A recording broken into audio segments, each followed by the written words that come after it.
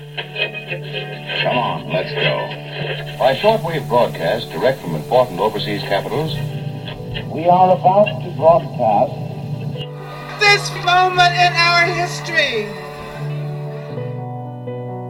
Hello and welcome to the History Workshop podcast. I'm Mary Beth Hamilton. Back in 1970, in Sweden, an author-activist named Sven Lindqvist published a book called Dig Where You Stand. With the subtitle, How to Research a Job, the book was an intricately detailed, step-by-step guide to the mechanics of researching histories of manufacturing. But it was also a manifesto, a clarion call for a worker-centered, worker-generated history, for working people to take control of their own history-making, wresting research out of the hands of experts, or more accurately, redefining what counts as expertise to begin with. The book's call to dig where you stand, research your own immediate circumstances, had a pivotal impact across the globe on the burgeoning movement for community and workers' histories, including the History Workshop movement, of which this podcast is a kind of grandchild. Now, 45 years on from its original publication, Dig Where You Stand has, for the first time, been translated into English. In itself, that was a monumental project, but the book's significance made it worth the effort. As Katarina Thorn from the University of Gothenburg puts it in her blurb on the back cover, do not mistake this for an ordinary handbook or a dated analysis of working class conditions. Lindqvist's book shows with vivid clarity how capitalism permeates society, our homes, lungs, and children's future. And yet, at the end, there's not despair and hopelessness, but an empowering sense that things can and will be changed.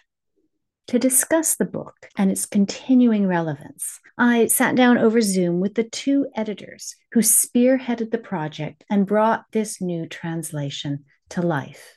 Astrid von Rosen, professor of art history and visual studies at the University of Gothenburg, and Andrew Flynn, reader in archival studies and oral history at University College London.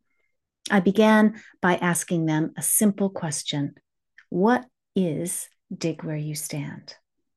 So, I think it is. I think it's fair to say that it's a number of things. It's not just one thing. I think it's important to see it as a movement, that it represented a movement called the Dig movement. So the Dig Where You Stand comes very much out of that movement, and that's something that Astrid is going to talk about much more on the relationship between the Dig movement and Dig Where You Stand as a book. But it's also a manual. It's a manual that accompanied that movement, laying out in detail how workers and communities could do their research, what was called barefoot research, historical research, into their own lives and environments and their working lives. But more than a dry manual or a dry DIY sort of textbook about how to do different historical researches and techniques, it's also a text and an assemblage which in its intention and in its rhetoric is propulsive, it's urgent. It's a political text which sort of transmits Lindqvist's sense of the importance and the power of doing this work, so that it's not in any way a suggestion of a kind of leisure activity. This is the doing history from below, doing one's own research into one's own community history, into one's industrial situation is an urgent and important task, which has some of the commentators who've provided us their thoughts on the book have emphasized the notion of transformation. That it's Lindqvist talks about industrial transformation and industrial democracy in the Swedish context, and I might say some more about that later. But it's also about a social transformation, that doing your own history, understanding the past and its relevance to today is a step towards transformation. And I think that's in essence is a kind of space in which Dig Where You Stand sits as a movement, a manual, and a guide to political transformation and the role of history in that. Maybe I can add a few things, as well as like summarize this in 3 words. So it's a manual, a motto, and an ethos. But I also think it's important, like today, coming from today's theoretical landscape, that you also ask, instead of what it is, you can ask what it does. What does it do? Because it has that prompting quality, and we're going to talk more about that. But one thing I would like to add now in the beginning is that it is also a critical heritage key work, finally now being made accessible in English after many, many years and a lot of hard work. So what I think it does, it provides the sort of current sprawling critical heritage studies with a foundational text. That's what it does. A little bit like, the writings of what Freud does for psychoanalysis, Lindqvist does for the cross-disciplinary critical heritage studies. That's my firm conviction. And you can see I'm smiling. Both Andrew and I are so pleased that after 10 years of dedicated work, that it's actually accessible now in English. So that's a great thing. And I also do think what the book does, it resonates in fantastic ways with more recent manifestos and manuals and critical research. So I also do think, but that can obviously be debated, but I think Lindqvist's excellent language and sort of its very special and crisp clarity makes the book well worth reading. I don't know, Mary Beth, you told me that you have been reading it, so I'm not sure you agree, but maybe you have a comment on that. Yeah, no, it absolutely does. I was really struck by how invitational the language is throughout, that it's really, it's kind of, without being heavy-handed, it's opening this process up, and at the time, I'm sure you'll get to this, at the time, it wasn't about turning on your laptop and going down some rabbit hole. It was about actually, either starting in your own home or going into local archives, but taking that process out of the realm of the expert and validating the expertise in everyone. And that's just very, very, it's very moving, really, because it's stated so defiantly as an entitlement and a right of every citizen. It does. And also we have a favorite quote, or I think it's Andrew's favorite quote, but I think we can talk a little bit about that now. And it's about Lindqvist saying that history is too important to be left to the historians. I mean, that's a huge favorite, and it sort of captures what the book strives to do in like a few words. So here, Lindqvist is obviously a very, very, very skilled writer as well as researcher. I think that's a good pivot to actually talk about Lindqvist himself and who he was and how he came to write this. Yes, so I'll start.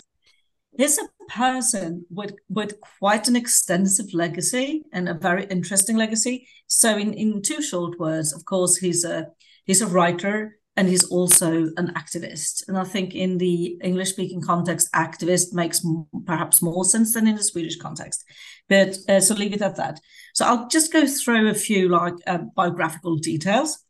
So Sven Lindqvist was born in 1932 in Stockholm, and he died in 2019. His parents were school teachers, so he had, one can say, he had a bourgeois upbringing. But what he told me, like the first time I met him and interviewed him, that he started writing because he couldn't do social dancing. He would freeze, and he would feel like he just couldn't do it. And then he took to writing in order to be able to date girls. And he was so successful. So he wrote letters to the woman who became his first wife, Cecilia Lindqvist. And I'm really happy to mention her because she's a very important person also in the Digweed Stand book, because she took the photographs. Those are very much part of that context, and that's also something I hope to come back to later. And then after this, Lindqvist, he did several things, but he worked as a journalist for major daily papers in Sweden. Already early on, he got very interested in writing in innovative, personal, activist ways, and he turned to political literature, and he was doing something that nobody else did at the time. So I think that can be described as a very brave thing. He would also study language, so he spoke Chinese, and he was cultural attaché in Beijing from 1961 to 1962. In 1966, Lindqvist had his doctorate in comparative literature. So you can also see that he's clearly a skilled academic as well as a journalist. So this sort of builds up towards what he became later. And maybe, Andrew, I know you often like to talk about the international context. Yes, but perhaps before I do that, I think it would be worth you outlining the Swedish context of the dig movement, because I think that's really important to understand where Lindqvist comes into the Swedish context of this kind of existing movement, and then I'll maybe talk about the international dimensions and influences on his work. Yeah, I can do that. What I usually do is I try to summarize this in two bigger factors being important as a foundational for the impact and success of the Digweed Stand publication in 1978. So if you see it from the longer historical perspective, we can turn to the late 19th century. So there was, in the Swedish context, a fertile ground for the dig movement as well as for the actual publication. I'm not sure you know this, but Sweden has quite a long tradition of independent workers' education. And that is rooted in 19th century social movements concerned with temperance, labor rights, education, and religious belief. So it's this mixture that provides a ground for what in the early 20th century became formalized workers' associations and independent working class education, which is a very strong feature in the Swedish context, has been for over more than 100 years, even though it might not be as important today as it has been. So that's sort of one thing. And in addition, if we look at what happened, sort of shift between the 19th and 20th century, you would sort of in tandem with temperance and labor movements, etc., you would also have a very strong historical movement, like organizations and processes for gathering and preserving what can be termed peasant culture.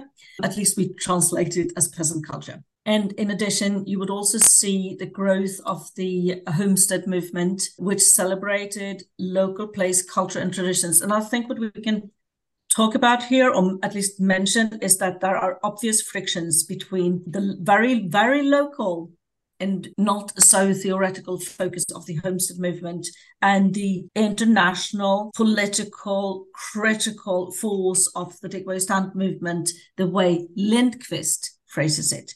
There are other Digweed Stand ideas and movements that are, I think, closer to the homestead movement. So I think it's important to acknowledge these frictions. So that's one thing that forms a very sort of solid foundation for the dig movement and the book. And then the second thing I would like to mention is that now we sort of move on to the 1960s, and there Swedish industry, and probably also a lot of international industry, at least in the European context, underwent a major structural upheaval, with many smaller factories merging into larger conglomerates. So you can see what's happening here. And of course, it's for obvious reasons that Lindqvist addresses cement factories in his book. So one result of this process was the urgent need to salvage local industrial cultural heritage at risk of disappearing. And that would include significant employers, such as the cement factories I already mentioned, okay? So, and Lindqvist, he was very involved in and aware of all these developments. What he did, he would attend conferences on industrial archaeology, and he would engage in continuous dialogue with the international research community. That's a very important part, also included in the actual Degweistand book. And in addition to this, in Sweden, media, the early 1970s media, they helped to popularize historical research, and they would also provide and distribute study materials for producing local history. So all this happened before the publication of Degweistand. So when it was actually published, everything was prepared for a accessible, easy to read manual to be used. And it was used by hundreds and hundreds of persons belonging to study groups. However, which is interesting, it can be debated how much of it was actually read, because what happened in the study circles was that they would have a person leading the study circle, introducing the essential ideas of the Degweistand movement, and then people would keep, working. They would start digging and providing whatever materials for something written, for something exhibited, or a theatrical play, or something else. So I think this is a way of framing that very vital context. And the movement, of course, is not something that is only for a few people. It's actually a profound societal feature, engaging, like the entire society agrees that, okay, we engage in this. Everybody wants to dig in the Swedish context. That's what media wrote about. So it was like a massive engagement back then.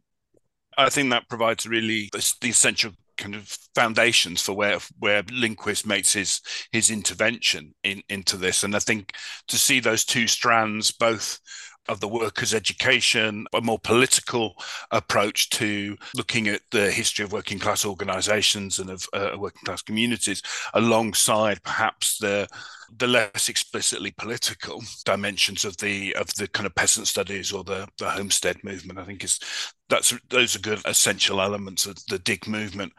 And Lindqvist, I think, brings a particular perspective to this, and a particular perspective that he outlines in his work and his reflection on this work, which is, I think it would be wrong to describe him as a Marxist. Later, when he received the Lenin Award, or the Swedish Lenin Award, he found, his speech is available online, and it's certainly worth reading. He found it amusing, in a sense, to be in receipt of the Lenin Award, because he'd often been a critic and been critiqued by the Swedish left for some of the positions he'd taken, and he described himself as more of a feminist and a social democrat. But he's clearly on the left, and is bringing a left perspective that is, at least in part, derived from his travels, his experiences in China, his experiences in Latin America, very much so towards the end of the 1960s, which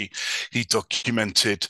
He was there with the discovery of Che's body in Bolivia. He was in China in 61, 62, and wrote very extensively about his Chinese experience. And he later wrote that some of the roots for his thinking about the importance of workers doing their own research was to be found in his experiences in Latin America and in China.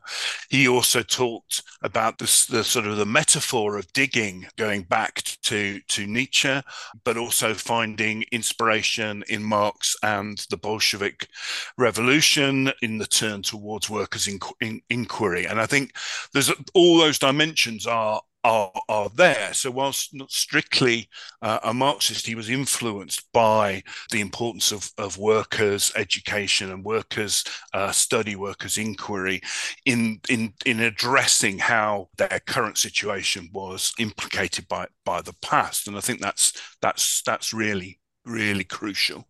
Equally, he was also part of and I'm very aware of a range of late 60s, early 70s political and academic and artistic movements, particularly around a kind of sort of more collaborative approach to creative practice and knowledge production, more participatory approaches. And he's specifically engages and mentions participatory turn in theatre and the arts in Sweden and elsewhere as being an influence in thinking, if we can be more participatory in arts practice and theatre practice, why can't we equally be just as equally engaged in participatory practice in history making and knowledge creation? And he makes that the specific connection, and that brings into that comment that we've already heard, I think, about the history workshop axiom about history being too important to be left just to professional historians. In the first in the editorial of the first history workshop journal,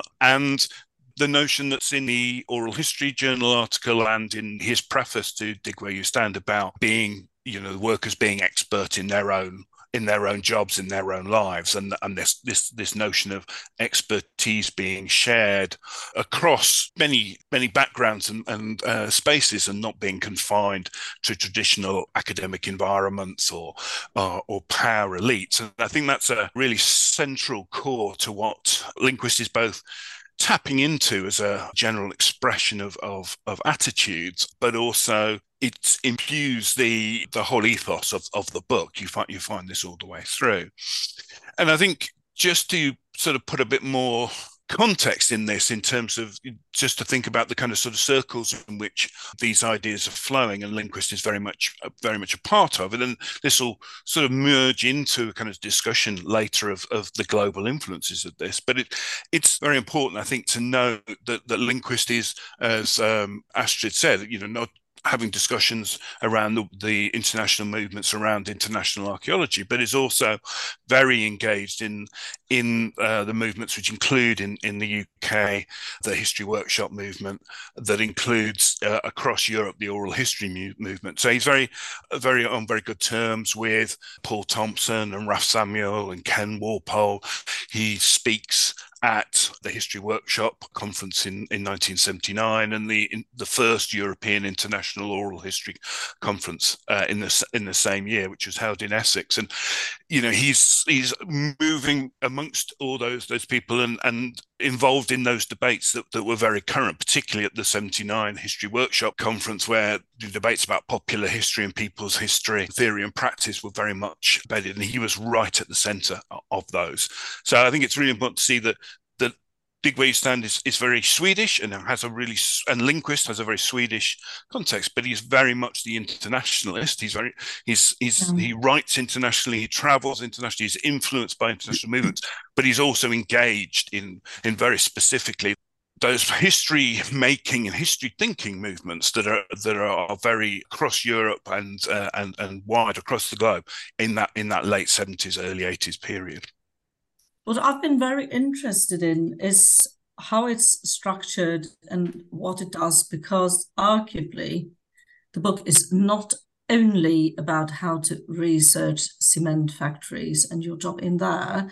It can also be described as a manual providing models for how to conduct from below or do the digging anywhere in any context, and I think it does it really well. So we can talk a little bit more about the actual structure. So the book consists of 30 chapters, and they have very clear headings such as the library, the archive, and so forth. They are straightforward, and they describe how to conduct research, for example, in the archive. And even though we live in digital, so-called digital times, a lot of work is definitely still extremely material, embodied, and it crafts traces that are certainly not only digital. So to me, the book is just as useful as it was in 1978. But of course, like it's very similar to what historians of psychoanalysis has to do with Freud. You have to read it in a creative way. You have to understand the context where it was constructed, and you have to think about what does it do today.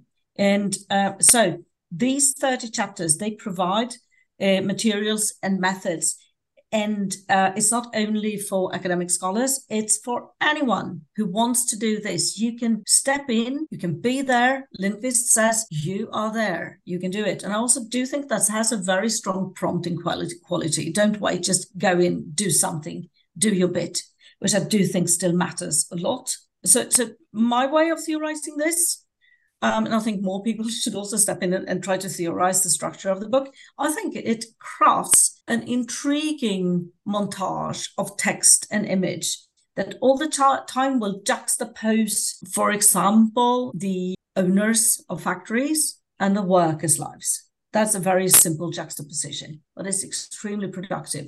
And the book does it throughout. So one also has to take the visual materials into account here as factors of agency. So that's a way of trying to handle what the book does. Also, in terms of methodology, it's not like one method. So it offers oral history, visual analysis, archival research, memory work, spatial explorations, and critical reflections. And what it does, which I like so much, is that it doesn't go with a sort of mainstream or traditional understanding of the archives. It does what recent global critical archival theory does. It talks about memory, it talks about bodies, it talks about place, and it does it throughout. You can just remember, if you've read it, you can remember how Lindqvist describes the lungs of the workers, the way that dust will destroy their bodies. And that's brilliant. And that's totally updated in my sort of way of reading and working with this. So I think the embodied dimension is a very, very important component of this book. I think there were a couple of things that I'd say about the structure and the purpose of the book, which I would add to that. I think it's one of the important points to make about the intervention that Lindqvist is making is a very, I think, conventional point now that we would accept, but important to accept, is that one of the points that he makes about, and this is particularly true when he's talking about in the industrial archaeology and around the chapter around museums and corporate histories, that all these histories and these presentations of industry and work at the time, and this is still the case. I mean, if you go to an industrial museum, you often find the industry being portrayed and described and displayed without the workers involved. The workers are kind of somehow absent from these spaces in lots of ways. And Lindqvist's book is very, very clearly addressing the issue of putting the worker or the class or the community back into these histories, into these spaces, and advocating for museums that include this and for histories that include this. So I think that's a really key point, and thinking about that kind of the point that Astrid just made about the embodiment of this, of the kind of physical dimensions of capital and of the impacts of capital and labor and how that impacts the body across generations. And this is his point about history being dangerous and history being with us all the time. So I think that's a context for the book, and the book in a way is a step-by-step guide to how to rectify it, and it takes the cement industry. I think Astrid's absolutely right. It takes the cement industry really as a model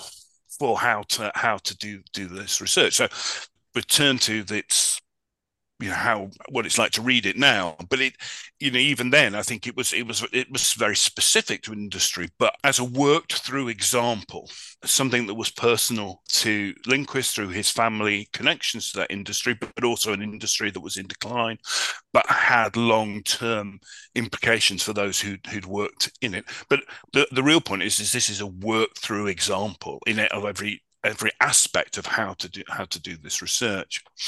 And I don't think there's necessarily an expectation on Lindqvist's part that everybody should do every aspect there, but this lays out all the different tools that are there for what is sometimes called barefoot researchers, or the worker researcher, the activist researcher in this context, and so that the choices are all there. They're laid out. And what I really find important, or one of the things I find important and motivating, is the way that he goes, again, in quite a modern, contemporary way. He goes beyond the the official sources. So he goes beyond the corporate archive, he goes beyond the state archive, he goes beyond the library and the statistics. He tells us all about those things, but he also goes beyond that, and he goes into into memory, into oral history, into personal records, into other sources of material for telling those histories in important and different ways. And of course, he's very much,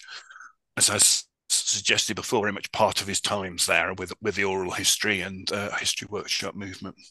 The only other point that I'd make really strongly about the book and its perspective is its vision. And I find this really strongly. So sometimes dig where you stand movements in their practice are critiqued, and sometimes, maybe they are in the way they do things, are seen as being kind of very focused on the local and not having a broader understanding. I think Lindquist's work and what he's encouraging people to do couldn't be farther from the truth of that. The chapter one, and I always kind of sort of focus on this, the initial chapter is the world.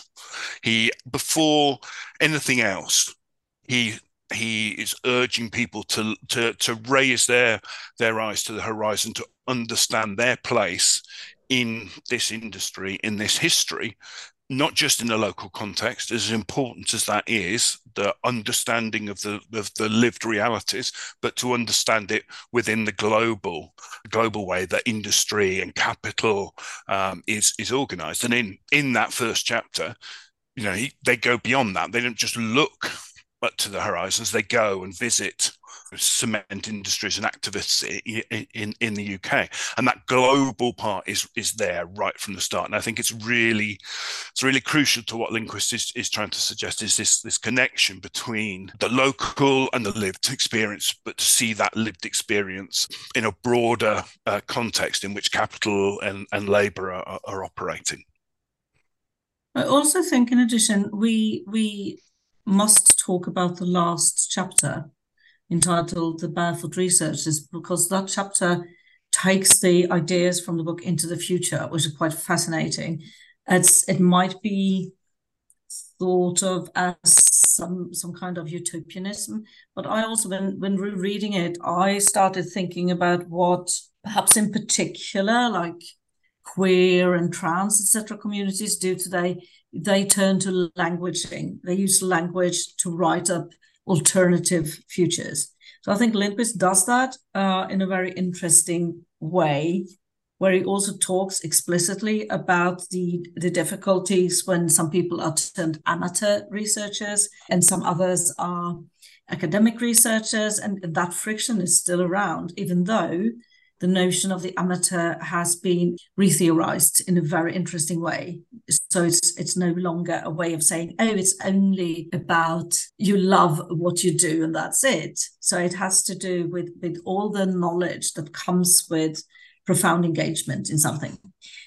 So I think it's like almost before its time in the way it's written and how creative it is. It's also interesting because actually I had forgotten that chapter one, where they go to the UK and they go in search of this cement factory, isn't it, that has been, as it turns out, shut down. And they encounter somebody who used to, just by chance, picks them up and drives them out there. And it turns into this very moving kind of elegy with a journey into this man's memory rather than into the factory. And in a way, what happens in the rest of the book is different from that, because it goes from that personal experience and encounter to a manual which is astonishingly detailed in terms of the different places that you're encouraged to go and look and dig and reimagine. I mean, one of the things that really struck me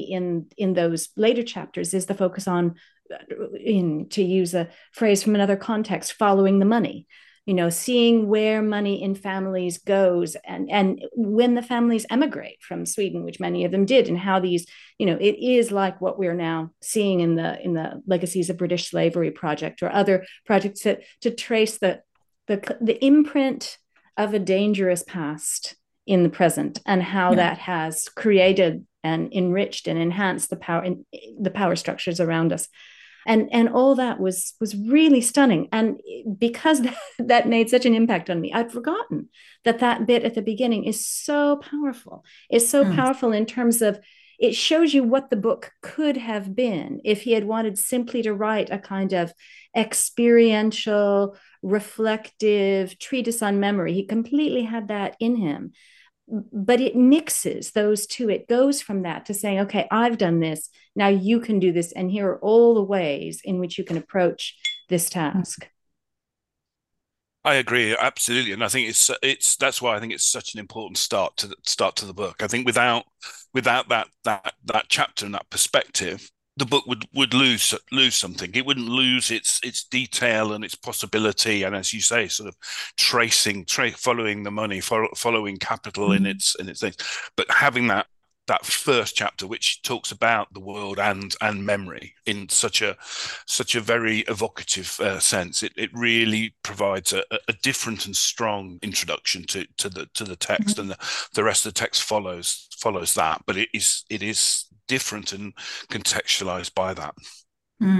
Yeah, I do agree, and also think that the book is a great dialogic partner.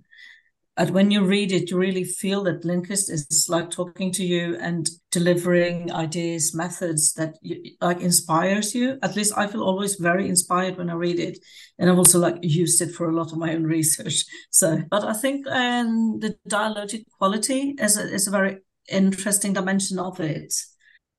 I wonder if we could, even though you've touched on this already, but the impact. Well, its impact at the time of publication in Sweden and globally.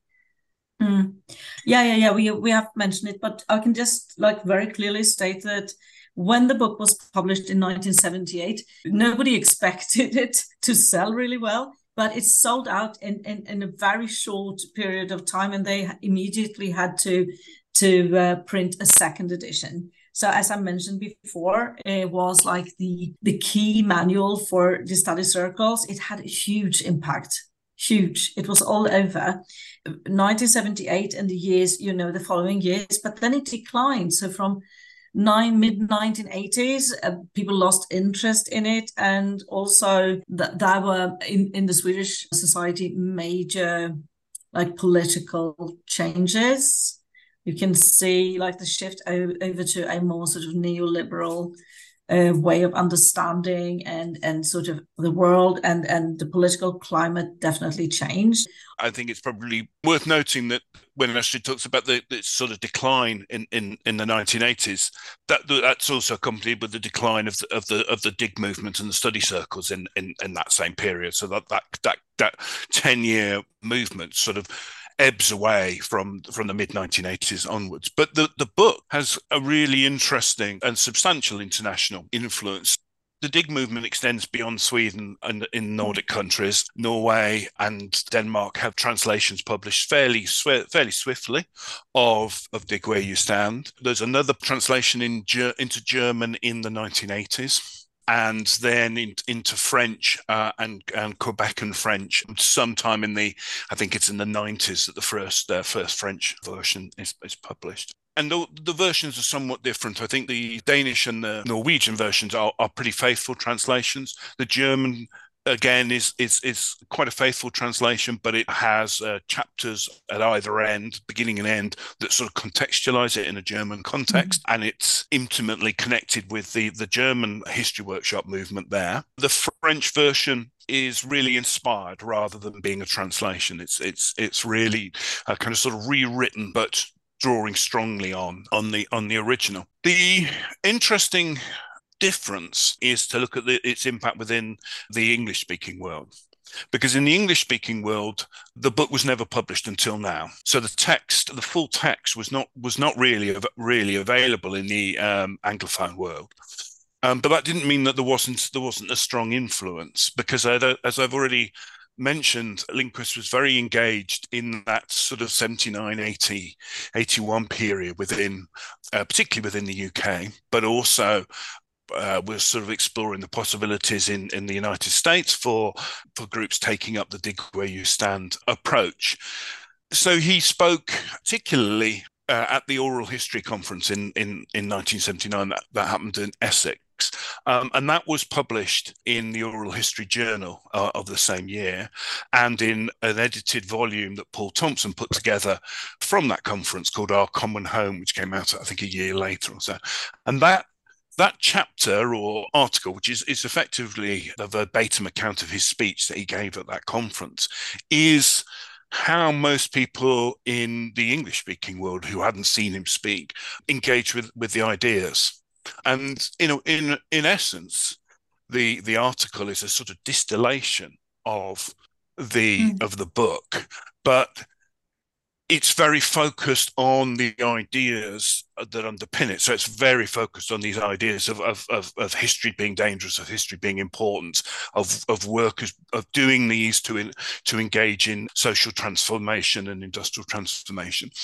It's not really about the mechanics. There isn't time to do the mechanics. And in fact, he says in this talk, my wish to do this here, to speak to you before, is that you go away and you write your own dig where you stand for your own countries in your own situations. But we never really moved beyond that in the English speaking world about getting the full version.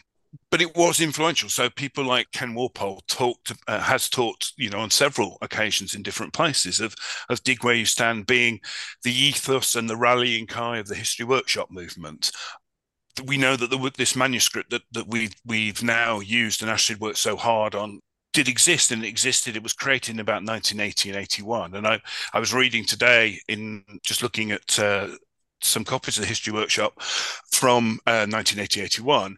There's a note saying, if anybody is interested in taking this manuscript and getting it published into English, please contact Ralph Samuel, and he'll contact you. So the manuscript is there, but when we talked to Sven, when we interviewed him, and we asked him, why it hadn't been published, he said it was considered too Marxist or not Marxist enough. And I think in that he was related to the controversies of that time about theory and doing this kind of work, and in a sense a book about history and as a motivator for political change, but also one that was kind of encouraging workers to do their own history, was right at the center of those debates in lots of ways. So yeah, we could understand it, but it kind of left it in the status of this kind of sort of almost, I think some of the people we've asked to comment on the book talking about being a mythical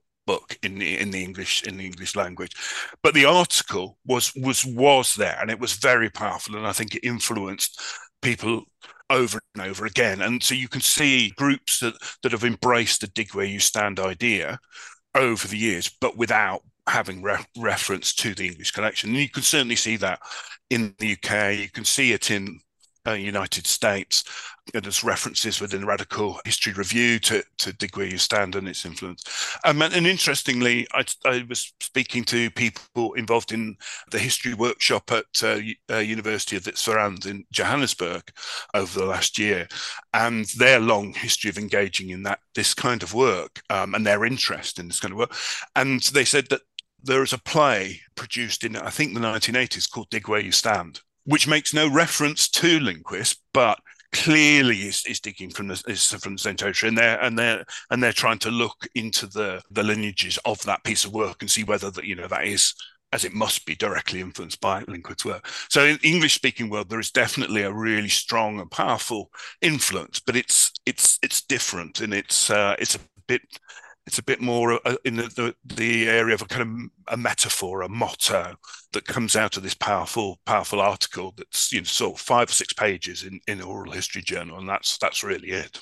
We'll include a link to that if we can in the notes so people can find it. But I did want to jump from there to now, since you've laid the groundwork for it, with why then, since it's done, you could argue it did the work it needed to do in English without ever having an English translation in full. So why a translation now, sort of coming on, not quite, but nearly 50 years on, 45 years on? So In 2013, I was recruited to something called Center for Critical Heritage Studies at University of Gothenburg, and we were supposed to collaborate with University College London, in short, UCL. We were asked to link up with scholars there in some sort of academic speed dating. So I selected Andrew Flynn because his interest in archives. I was also deeply engaged in history from below and archival work and wanted to explore the legacy of completely excluded independent dance workers. So came there to UCL, and that was kind of shocking and a bit difficult. And I had like 2 minutes to speak to Andrew, and I just felt, okay, I'll tell him what I'm interested in. So I did. And then he said, oh, but that's very interesting. And immediately mentioned Sven Lindqvist, to my shock, because I was not engaged in and had not thought about Sven Lindqvist at all, even though Dick Stand was sort of around when I was a child. It wasn't like something I would read or engage in. But then Andrew talked about it. And then I said, but you don't speak Swedish. You can't read. You haven't read it. No, he said, I haven't read it. So then came, so sort of immediately we felt that, okay, the book has to be translated. And back then, I think we had some vague idea of a manuscript existing, but eventually it was like, okay, it's in Amsterdam. So with the help of colleagues and friends, we got the manuscript and then started that massive work. And it took on a new turn in 2016 when I contacted the original translator, Anne Henning Joslin, and she could update the manuscript, but it was massive work. I mean, it was such a mess on that document. As it took several years, and then started the sort of next phase involving the difficulties of and we were shocked that we couldn't find a UK publisher who would take on Dick Stand. They felt it was like dated and didn't resonate with the digital world, and so it took a very long time. So that's why, you know, it first came out after 10 years, 10 years of work. But we are extremely grateful to Repeater Books and the people there, because they immediately understood the importance of the book. So it's been a wonderful journey. As soon as they joined, things became possible, including the reworking of the cover to update it, not only featuring a male cement worker, but a more ambiguous, yet, you know, sort of signaling a person hard at work. I think it's worth adding to that a few things from my perspective. I'd been aware of the article. I worked at what was then the National Museum of Labour History in Manchester in the 1990s, and I'd been engaged with oral history, doing my own PhD studies at the same time. And at some time during the late 80s or the early 90s, I'd been introduced to the article, and it kind of sort of stuck with me as being really significant in terms of the kind of history from below that I was interested in, and the museum represented to some extent. These sort of connections between the Labour History Museum and the Museum of Workers in Sweden, and its connection to the Dig Where You Stand movement is also all embedded in that. And I'd been involved in work with and research and community-based research, which we kind of used the principles of Dig Where You Stand in around the 2008, 9, 10, that kind of time. And we'd use Dig Where You Stand as a motivation. But I hadn't really like thought much beyond the article. I'd looked into the dig movement, but not into I knew there was just a Swedish text, but there was nothing that went beyond that in English that I could find, really. But lots of, if you looked even sort of 10, 15 years ago, if you looked online, there were lots of groups that were using the imagery, using the name to describe their work in a whole range of different areas. So, you know, from folklore to community history to song and poetry, there were kind of sort of numerous Dig Where You Stand references all over the place. The actual existence of the manuscript was really interesting. How it suddenly came to us from two places. One of which was through a colleague of Astrid's at Gothenburg, who knew Sven and had said, "Oh, there is definitely an English manuscript." But at the same time, and this I think is interesting and worth worth referencing. An activist historian from an international group called the History from Below Network had picked up on the fact that I was really interested in Dig Where You Stand, and said, I know that there's a manuscript, and the manuscript is in the Institute of International Social History Archive in Amsterdam. And that, I think, is an important part of the tale, because it shows that the kind of that activist interest in that, and that they were inspired and were writing about, but again, hadn't seen the book. I think once we got the manuscript and we were put into contact with Sven Lindqvist, and he was really enthusiastic about trying to get it published in English, that was a real motivation for us to try to get publishers interested, as Astrid has described. That was difficult, and I understand in many ways why it was difficult. It wasn't an obvious way that you was going to find an audience, and so publishers often looked at it and thought, well, is it going to have to be modernized, completely rewritten to bring it up to date with a digital and a different milieu, perhaps, or can we publish it as it was? And I think it's worth mentioning the intervention here of Gareth Evans from Whitechapel, who, independently from us, was interested in working in publishing more of Sven's work, and in publishing in English, in particular Dig Where You Stand, and got in touch with us, heard that we were already doing that. But it was his connections, particularly with repeater books, that got us into contact with them, and they looked at the manuscript and they understood it. So I think Gareth's vision and understanding of this was really important as well, in finding that connection to a publisher who understood what they were doing and how they could publish it. I wondered, as a kind of bringing things full circle, it's come up now several times, the question of the book's continued relevance. And I'm thinking especially in the idea of the citizen researcher, which, in this era of disinformation and do your research, that phrase can carry all kinds of connotations and have some troubling consequences that we've all been living with. But this book is clearly written in a progressive spirit and with this very principled stance of inclusivity that makes a real case for the radical impetus behind barefoot research. And I wondered if you wanted to say something about the book's either its legacy or its ongoing importance in even in circumstances when, for many people, the conditions of doing research are different than they would have been 50 years ago.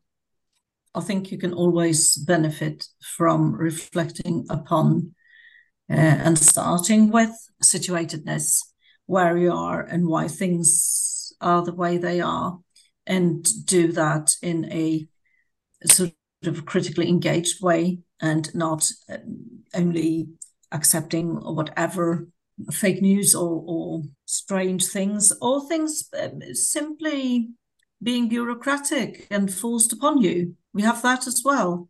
Lindqvist taps into all these areas. So to do the job and take responsibility and figure out things for yourself, I think still is hugely relevant in our global, very, very precarious context, the way jobs are constructed today.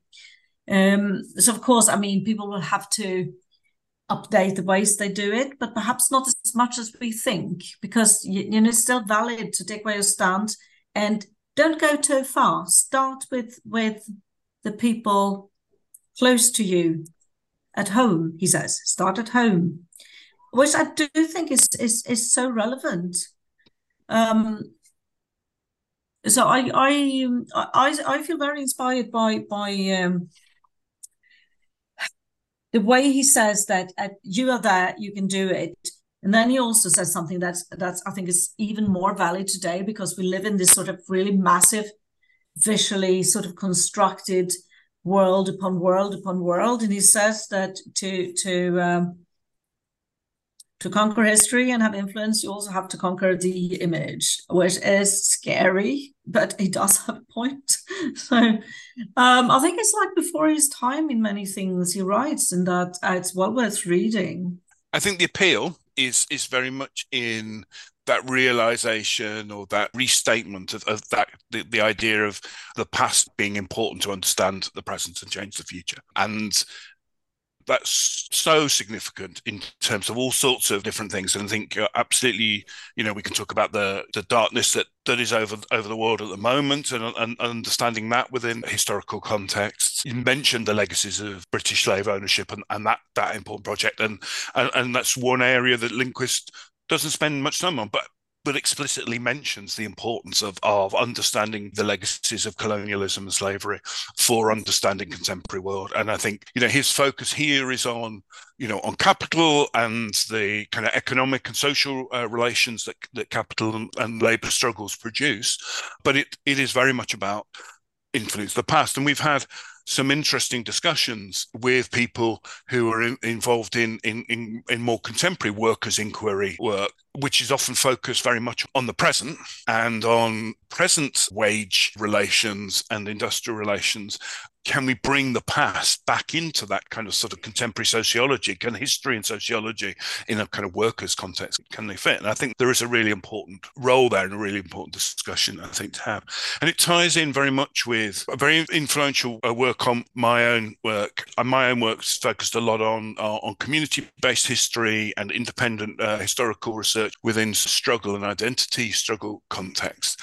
But a work of a now sadly past academic and activist called Aziz Chowdhury, who wrote very extensively on something that he termed learning activism, and that not seeing this sometimes a binary between activism and learning. Activism and research, and actually that in order for activism to be effective, there needs to be learning and education that's built in, learning from the past, learning from experience. And I think this work fits really clearly into that. But I think you are really right to suggest that there are dangers here. I think we've heard a lot over the last few years about people who've done their research and they don't believe in all sorts of things. They don't believe in vaccination or COVID or whatever, and they've done their research.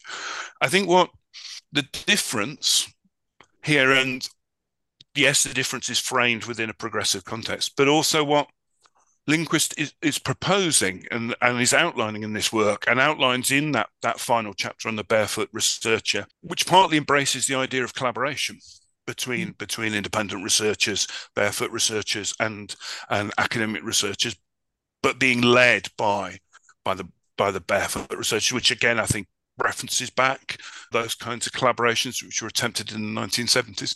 But more than that, what the book demonstrates is the importance of rigorous research. That is research that is embedded in an approach and an approach to research that is empirical, that is looking for evidence. It's looking for evidence in a wide range of places, but it's research and it's history writing that is based on research and research techniques that are often, considered to be, those are the domain of the academic researcher or the professional researcher, but actually they're available to everybody. And they can be done by everybody, but here they are. Here are the tools, and I think that rigorous research. This isn't a sort of say you can just go and do some some shoddy superficial research. The whole book is about doing it in a really kind of detailed and fundamentally sound fashion, I think. But also, what it does so well is that it negotiates or renegotiates the idea of who is the expert. I think that's a foundational point made by Lindqvist, because an academic who have not worked as a dancer or cement worker or other type of worker doesn't have access to how it's physically felt, how it structures the body or even destroys the body, and what language is actually used, the terminology. So the idea of collaborating across borders and also acknowledging other expertise than traditional academic expertise is crucial, I think, in the book. And of course, that makes the research even more rigorous. So it's not about like anything goes. It has nothing to do with like relativism in that way, but it certainly opens up for other ways of researching work and the legacy of workers, all sorts of workers, in very important ways. And I think it's a lot of work today centering around that. For example, Andrew mentioned the participatory approaches, for example, and those are not easy. And the negotiations concerning empathy and how to work across borders, those are very difficult. I think Lindqvist provides a useful model in there, also for like different stakeholders who can do what and how can we collaborate. Many thanks to Astrid van Rosen and Andrew Flynn for taking part in this conversation. You can read more about them and about Dig Where You Stand on the episode page for this podcast. Please visit our website, historyworkshop.org.uk. You can find us on Twitter or X at HistoryWO and on Facebook and Instagram as History Workshop. This is the History Workshop podcast. I'm Mary Beth Hamilton. Thanks for listening.